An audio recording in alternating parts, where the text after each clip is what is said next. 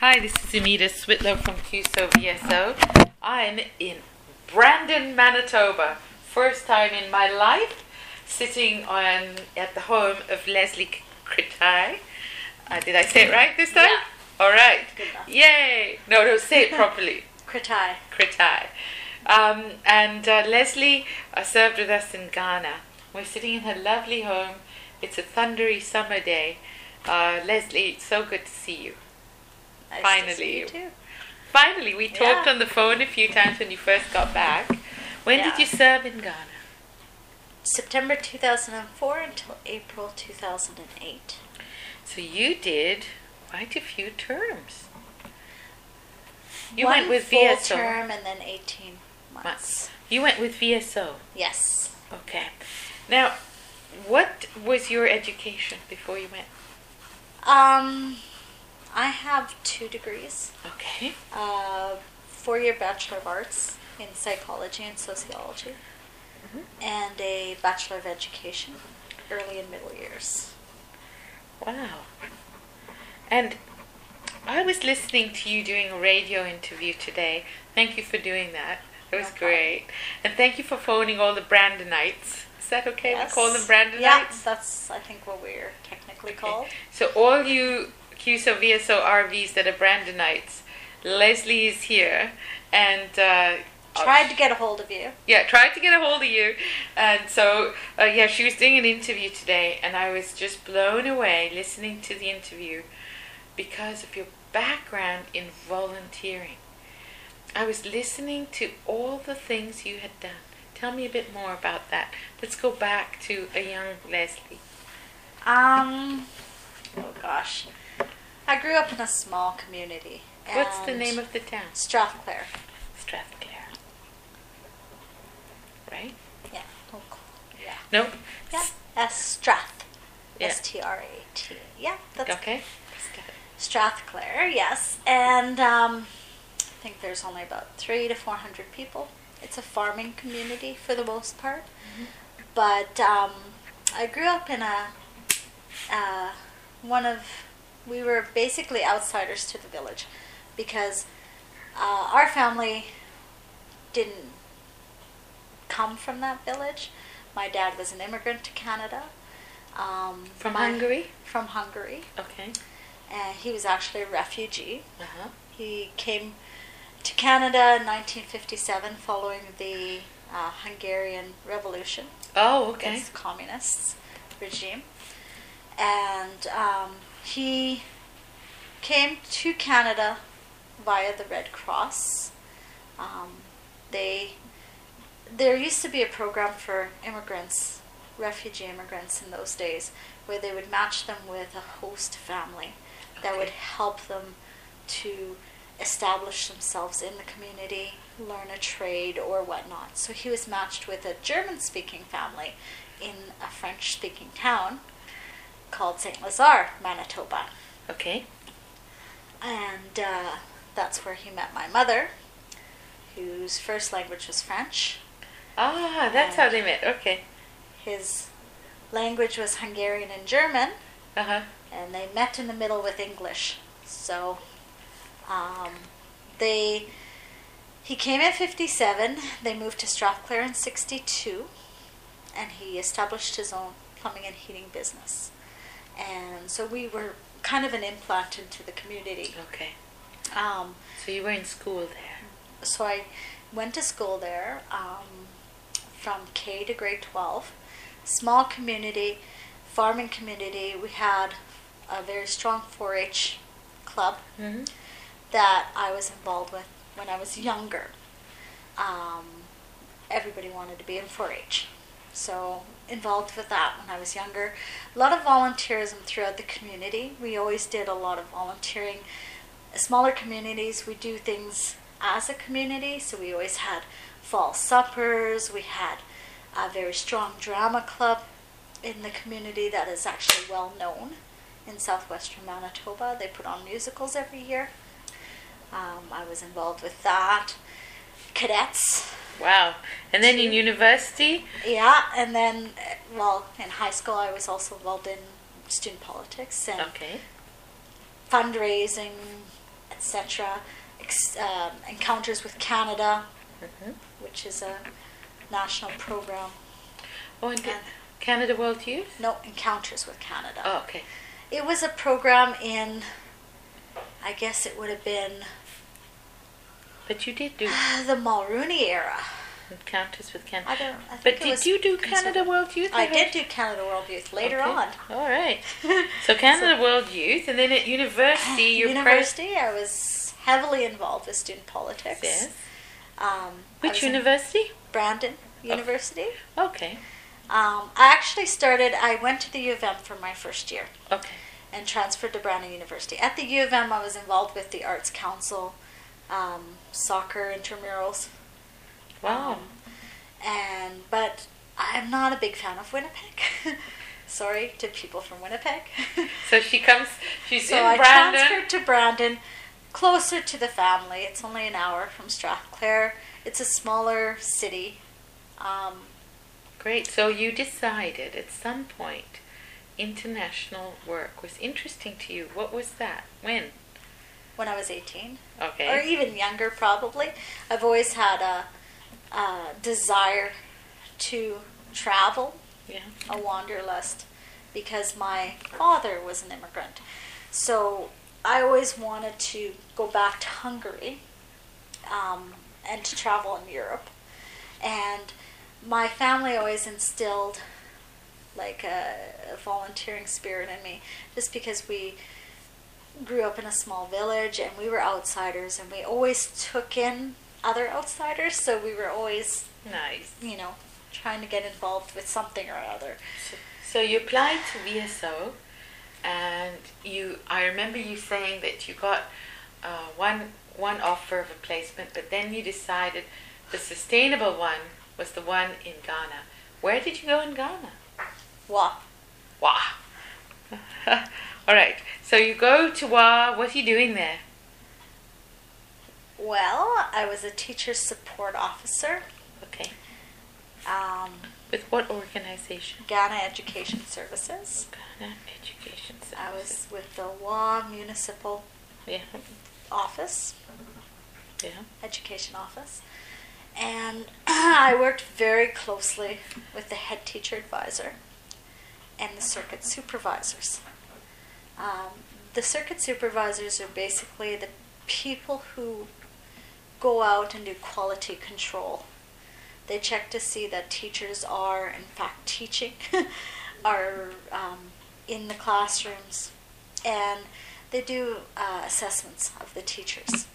So I went there to help them to develop tools for doing needs assessments, for helping the teachers identify what they needed, because most of the teachers didn't know how to express what they were looking for development professionally. The situation in many of the rural schools in Ghana is very dire. They don't have any access to any kind of resources, so they're pretty much frustrated. In most of the areas where I did a lot of my work, they didn't even have copies of the curriculum. And they didn't know how to teach the subjects because they didn't have the curriculum to teach with. They didn't have any resources to teach with. So it was basically trying to help them get a copy of the curriculum to begin with, which finally happened. Develop resources with what they had without having to use money, because many of them thought they needed to have bells and whistles, but they didn't realize they could use things like bottle caps, sticks, stones for counters in mathematics, for example. Right. So they didn't realize they had resources at their fingertips that they could use to teach the courses. They had, if they were teaching sciences, they have trees right outside their classroom, or sometimes they're teaching under a tree. So they can use the tree as a teaching tool, because they can talk about the parts of the tree. Yeah. So it's just letting them know that they have the resources. They don't have to spend money to teach. You said something else in that press interview that kind of surprised me, was that you said you would meet older men who were educators and had been educators for a long time, and they would say that they didn't know anything. Yeah. That must have been a surprise to you. It was shocking to me that I came in fairly young, inexperienced as far as my country would be concerned, educator, because I'm young in the education system, had a few years experience teaching, but had worked in other areas. Came in to work with my coworkers, were all mostly in their 50s, had all been in the education system for 20 to 30 years, were quite educated with either a degree or a wealth of practical experience, and they had no comprehension of their own abilities. They thought they knew nothing, and they'd say, "So you've come, white lady, from Canada, and you are educated and you know everything. Teach us." And I was like, "What? Are you crazy?" You know what? If you guys were sitting with us right now, you would see the spirit in wonderful Lesley, and you'd know that I'm sure you made them feel and helped them realize that they were indeed experienced people. I tried. Yes. Because I found it mind-boggling that they could have so little respect for their own knowledge. I didn't tell them that, but I was like, "What do you mean? You know this stuff." I said, "Okay, so if you needed to teach mathematics, what would you do?" And they would tell me. I'll say, "Well, okay, so how would you teach that to the teacher?"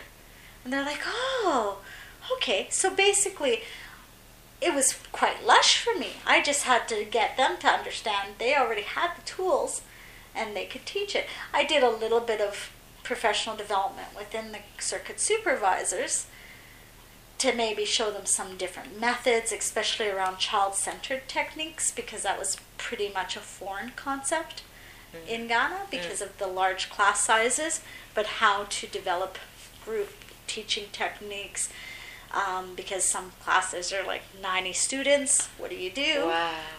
So there was different techniques you could use, like break your 90 students into 3 separate groups and alternate the teaching time so that you have each group doing different things and just cycle through that kind of thing. Wonderful. But it was a learning process for both me and them.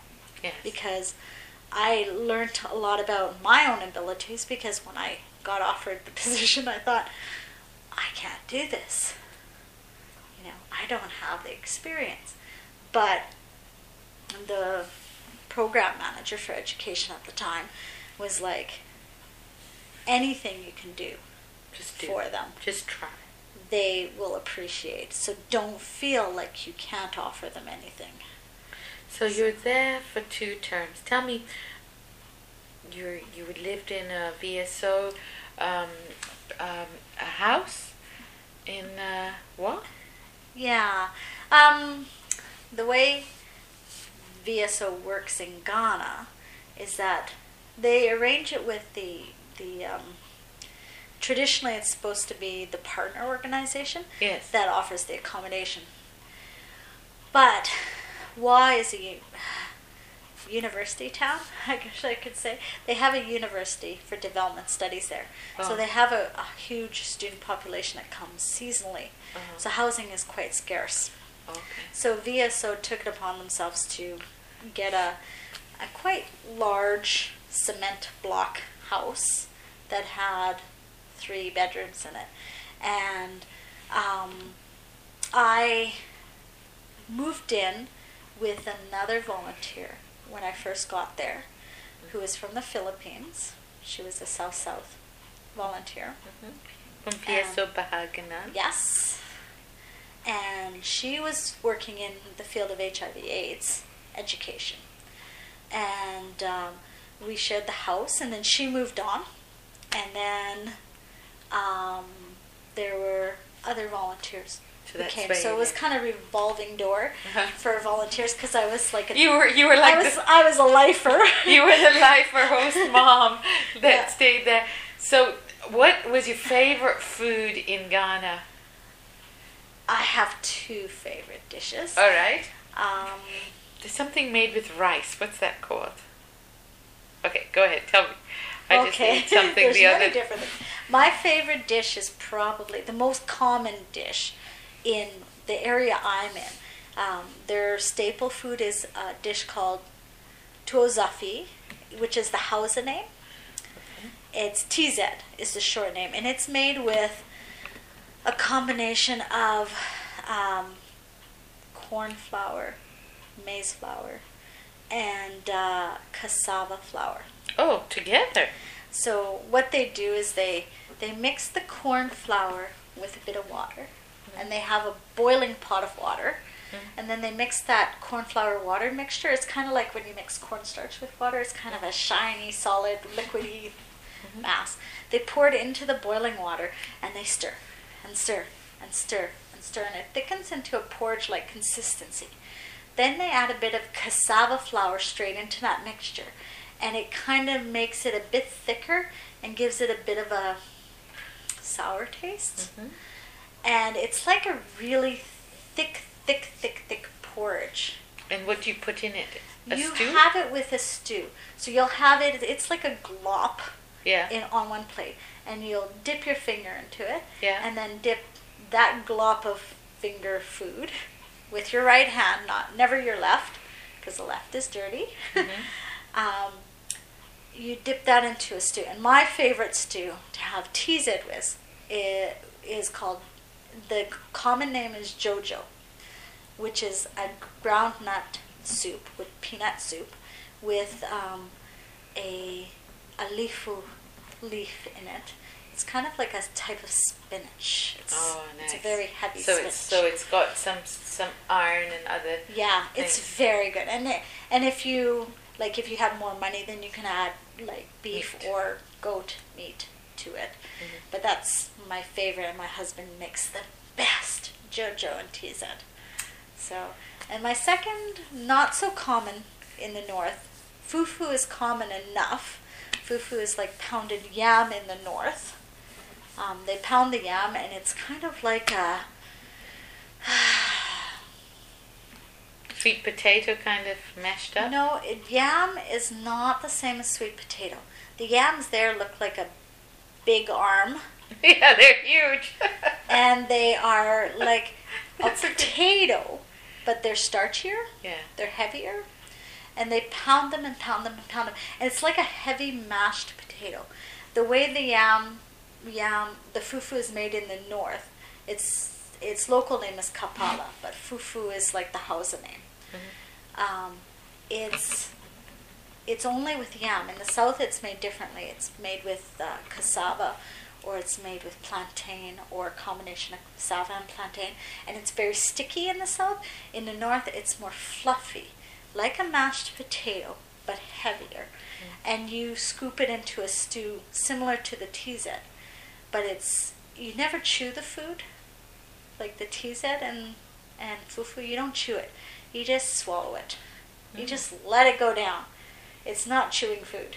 Okay. So when you first go as a foreigner and you're presented with fufu or TZ, it is something that you're like, oh my God, it looks like a lump of dough or a lump of really bad porridge.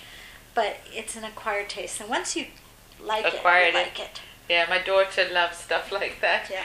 Well, I think in Kenya it's kugali. Yeah, ugali. Ugali. It's similar to TZ. Okay, wonderful. It's very similar to TZ. So you stayed there a long time, and now you're back in Brandon, Manitoba. Yeah. You're working with Immigrant Services, are you? Is that what it's called? Westman Immigrant Services. Okay. Westman? Westman. Oh, it's Brandon, yes. a lot of our organizations is called Westman, Western Manitoba. Oh, okay. Westman. All right. So we're Westman Immigrant Services, and we are a settlement services organization. Okay. And we have 3 umbrellas Mhm. in our settlement services.